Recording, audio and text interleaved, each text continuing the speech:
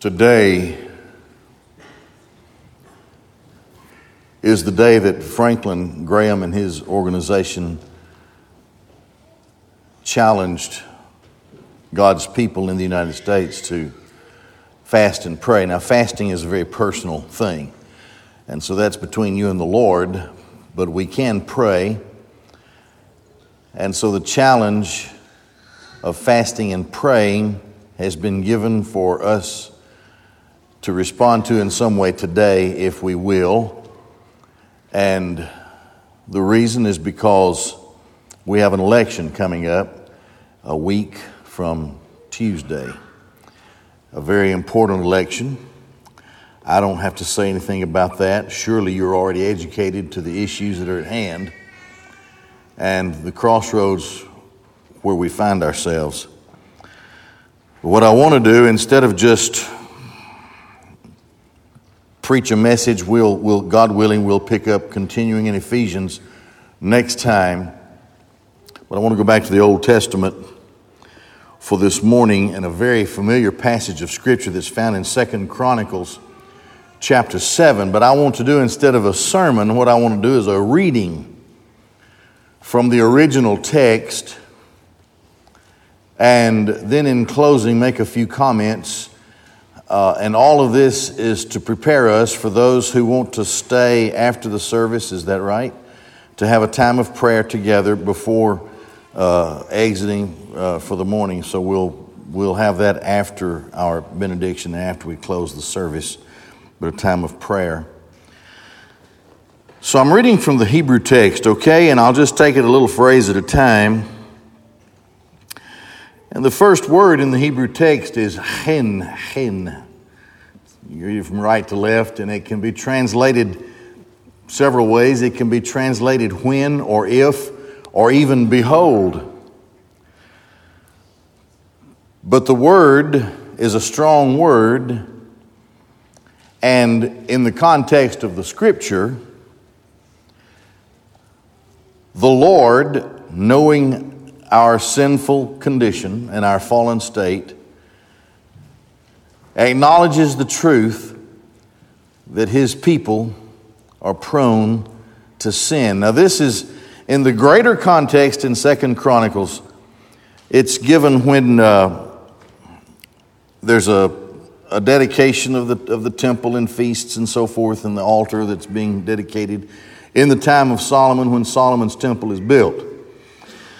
But when we look at the Old Testament, we remember that Paul writes to the Corinthians, and he says everything in the Old Testament is given as an example for you, that is the church. So when we're looking at the way God tenderly speaks to His people in the Old Testament, Israel, we understand that the same God would speak in the same way to us as the church. Now, our land is not the land of Israel. The church doesn't have presently a land, a parcel of land. We are a spiritual kingdom moving toward the great physical kingdom of the millennial time. But what God says to Israel would ring just as true to our hearts, and we take it to heart. God's people need to listen to the admonition of our God.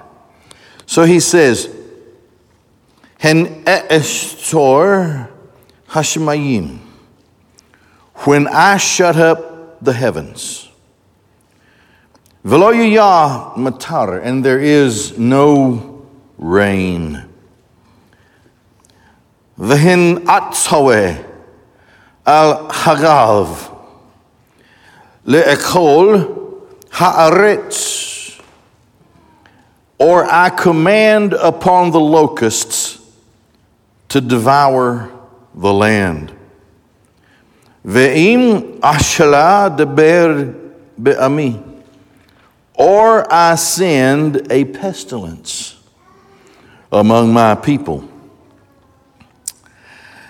Ve'yichaneu ami, and if my people will humble themselves, asher nikra shemi, who are called by my name, Elohim v'yatpalu v'vachsu fanei v'yasubu midarchahim, and pray upon and seek my my presence, my face. Come to where I will see you. Seek my face, my presence. And turn from their wicked ways. Midachim haraim. Va'ani eshma min hashamayim. Then I will hear from heaven. Ve'etzla lehatatam, and will forgive their sin. Ve'erpa et artsam, and purify their land.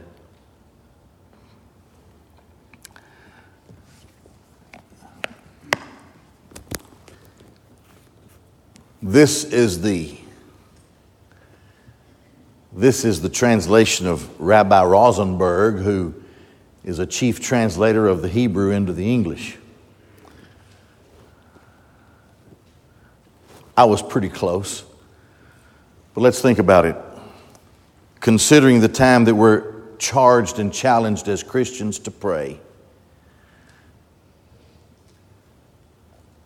Franklin Graham in my view, is a respectable Christian leader.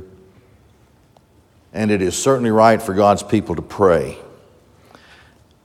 And I know that our prayers and our time of fasting won't be limited just to today, between now and election time. And even after whoever wins, we're commanded to pray for those who are in authority. If God can save Nebuchadnezzar, He can save anybody. So let's look at it again and just have a couple of thoughts here. When, I prefer when, because it's a powerful word. And God's people stumble into, you study the history of the church and you will find a time when the church in general fell into grievous error. There's always a remnant, but the church as a whole. And in church history, there were times when the church had to be challenged within itself to come to its senses and to get back to the Word of God and to take the Word of God just like it is. Don't add to it or take away from it or try to make it fit into some contemporary setting. It is what it is, and we take the precious holy Word of God, and it is our great challenge and call as the people of God to guard the Word of God, to keep the Word of God, to guard it. But today, we would have to get into our prayer closets and in a time of meditation, before we pray, have to ask ourselves the question, in the United States of America, has the church generally fallen into sin?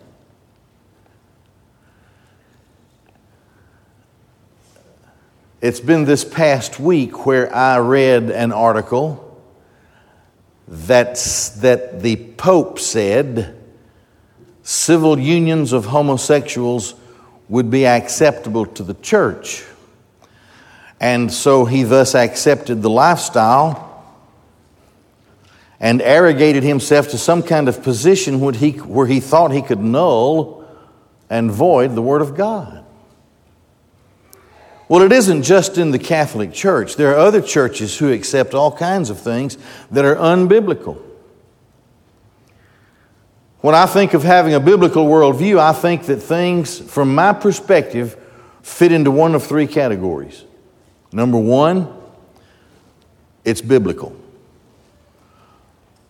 Number two, it's unbiblical. So if I'm considering things through the lens of my biblical worldview, if things are biblical or unbiblical, It's a no-brainer. I understand what my position has to be. Then there are those things that are non-biblical. And this is where I get into the Word of God, and then I ask the Lord just to give me a direction. For example, should I go on the Mediterranean diet or the Atkins diet? Lord, help me. I haven't found that in the Bible yet. But I find some things that are relative to the way that I ought to eat and such. So there are things that are non-biblical. But may I say to you, the vast majority of things that we face today fall into those two categories, one or the other, biblical or unbiblical. And so we reflect upon those who say they're in the church of the Lord Jesus Christ, and we ask the question, as a church, we can't answer for people who don't claim to be in the church. They're dead in trespass and sin. And I always use this example, this illustration. When my kids were small, nobody goes to the mall anymore, but Walmart. I'll use Walmart. And all of our kids were just close together in age. And there were some kids who, as my mother would say, acted like a bunch of little heathens.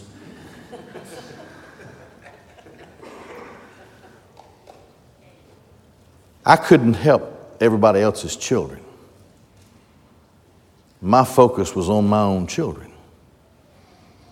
They had to behave. They had to follow the rules. They had to do the things that were right. I wasn't responsible for everybody else's children. Now, this is the way the church is. We are responsible before the Lord. Now, in the United States of America, I can't tell you the true statistics of who really are Christians and who are not. Barna will tell you that something like 70-something% of the people claim to be Christian. I personally have a hard time with that, but I'm not the judge. I do know that we are commanded to seek to be obedient to the Word of God. And everything, in my view, that seems to be wrong and hurtful to the nation today would be easily addressed if those who really claim to be Christians obeyed the Word of God. It would solve just about almost everything, I guess. So, when I shut up the heaven and there be no rain, a loss of supplies, vital supplies. If I command the locusts to devour the land, I pray that they don't jump the ocean and come from where they are now to where we are. But they could. Or if I send a pestilence upon my people, has He sent a pestilence? I think so. And it has confused every point of lifestyle in America and across the world that exists. When I do these things, there is an answer for the people of God, and here it is. And my people upon whom my name is called. Listen.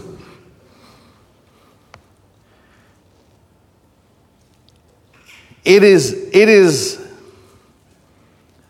a profound blessing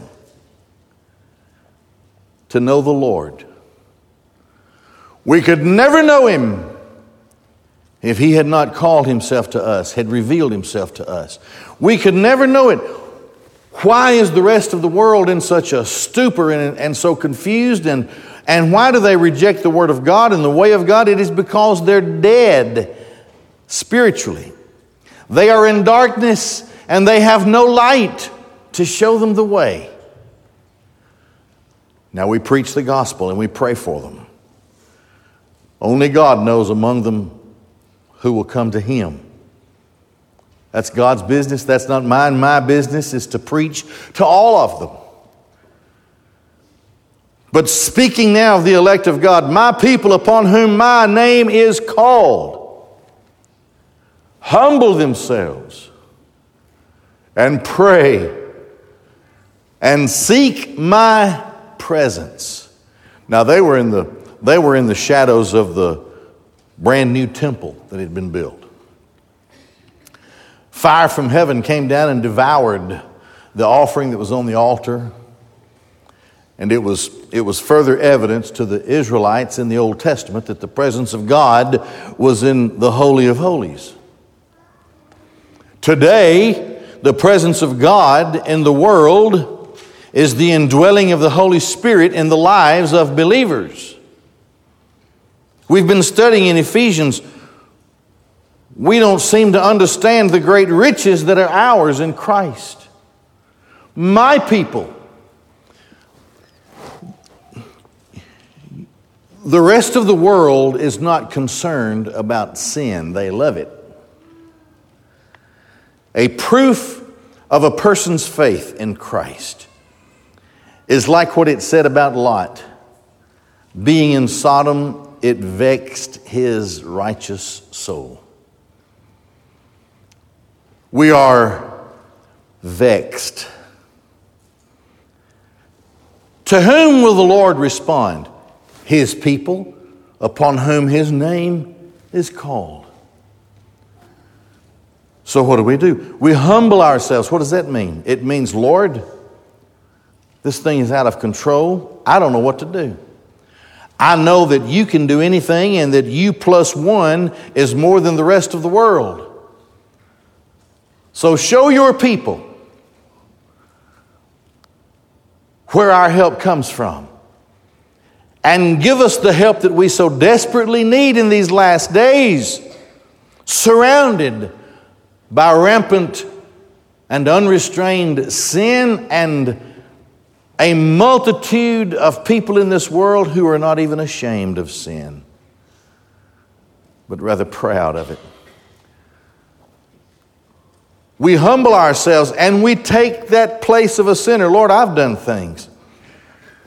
I've been caught up in worldly stuff. And it's just killing me. Humble themselves and pray and seek my presence.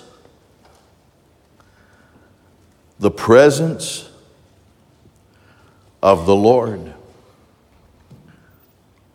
When the Lord is in the room, there's no room for anything else but the Lord. And repent of their evil ways. Now He's talking to His people. He's not talking to the Babylonians or anybody. He's talking to His people. Repent of their evil ways. God's people can collapse into evil ways. Things that not only become a habit, but almost become a stronghold. Repent. I shall hear from heaven. In other words, from heaven I'll hear you. And forgive their sin. Heal, purify their land. So in this very special season, I have to think about this a minute. 1972. 1972 was a presidential election. That's the first time I voted. I was 21. I voted for Nixon, I think. And then he quit. Here's my point. My point is I've seen quite a few presidential elections. I was born when Harry Truman was president. Now, we weren't personal friends. I was an infant. But I became interested in things I knew about Eisenhower. I remember the tight election between Kennedy and Nixon, the first one. I remember President Johnson. All of those, I could call all of them. And I participate. But I have to tell you something. I've never seen anything like this election. The threats, the intimidations, the awful things that are being said and threatened, and two distinct ways of life that are presented as clearly as they can be presented. So we have to pray about that as individuals. What do I think is best? We have to pray, but we have to pray in repentance ourselves and in humility and in sincerely seeking the presence of the Lord. Not just, not just one of those, God is great, God is good, let us thank Him for our food. Nothing. You have to, get by yourself and get before God and ask Him to help you as a Christian. I hope and pray and believe that the Lord is coming very, very soon. But what if I'm wrong? And my grandchildren have to grow up in the world that I hand to them. God is sovereign. And He knows exactly what He's doing, and He never makes a mistake. But the admonition for the people of God is found here in verse 14. To be humble before God, to pray, seek His presence, repent of sin, trusting God to respond the way that He said He would, to bless His people. Now, we're not Israel.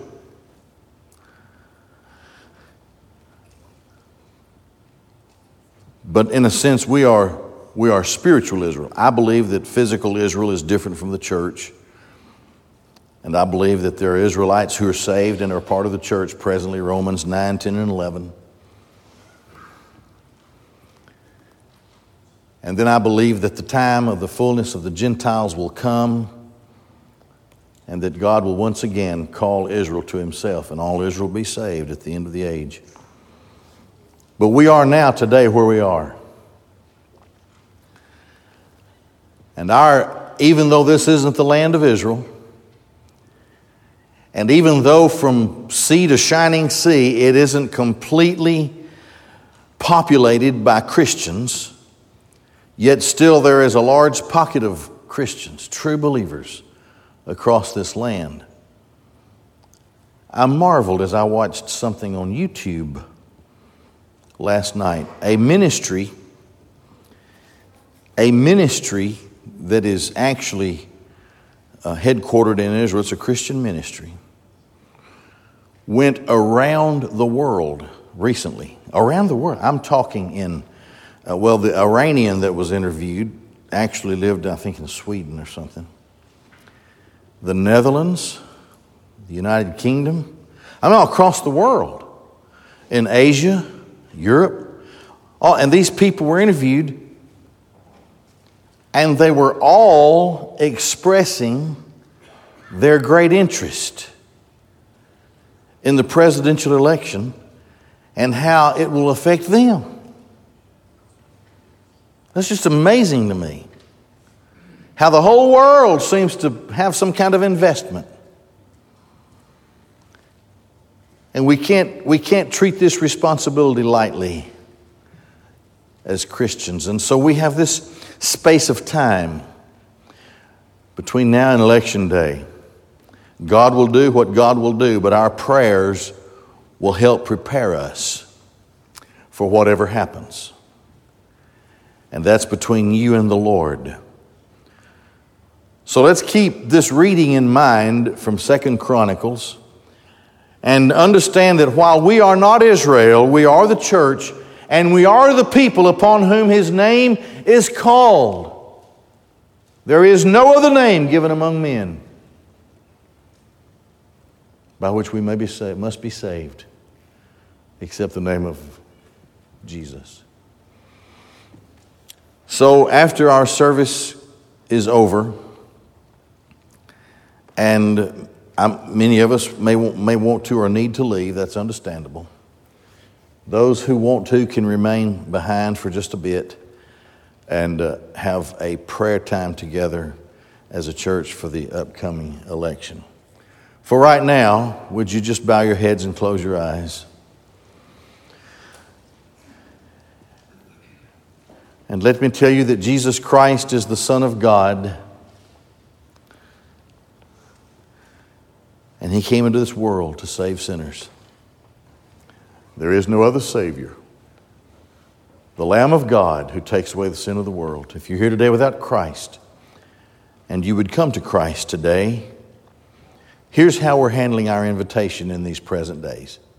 Instead of asking you to come forward, we're simply asking you, as you exit, you'll note a couple of rooms where deacons and their wives are waiting anyone who needs to go in and talk with them. They'll talk to you about coming to Christ. They'll talk to you about being baptized, having come to Christ. They'll talk to you about church membership. Maybe you're already a believer, already baptized, but you would like to invest your Christian life here at Shiloh. They'll take care of all those details. Whatever it is in your heart regarding those three things, you stop in, they'll pray with you, and we'll take care of all the details, okay? Father God in heaven, thank you for this very special day, for those beautiful children.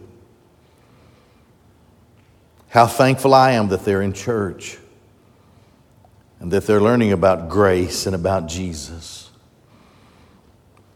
Thank you for godly parents, Lord.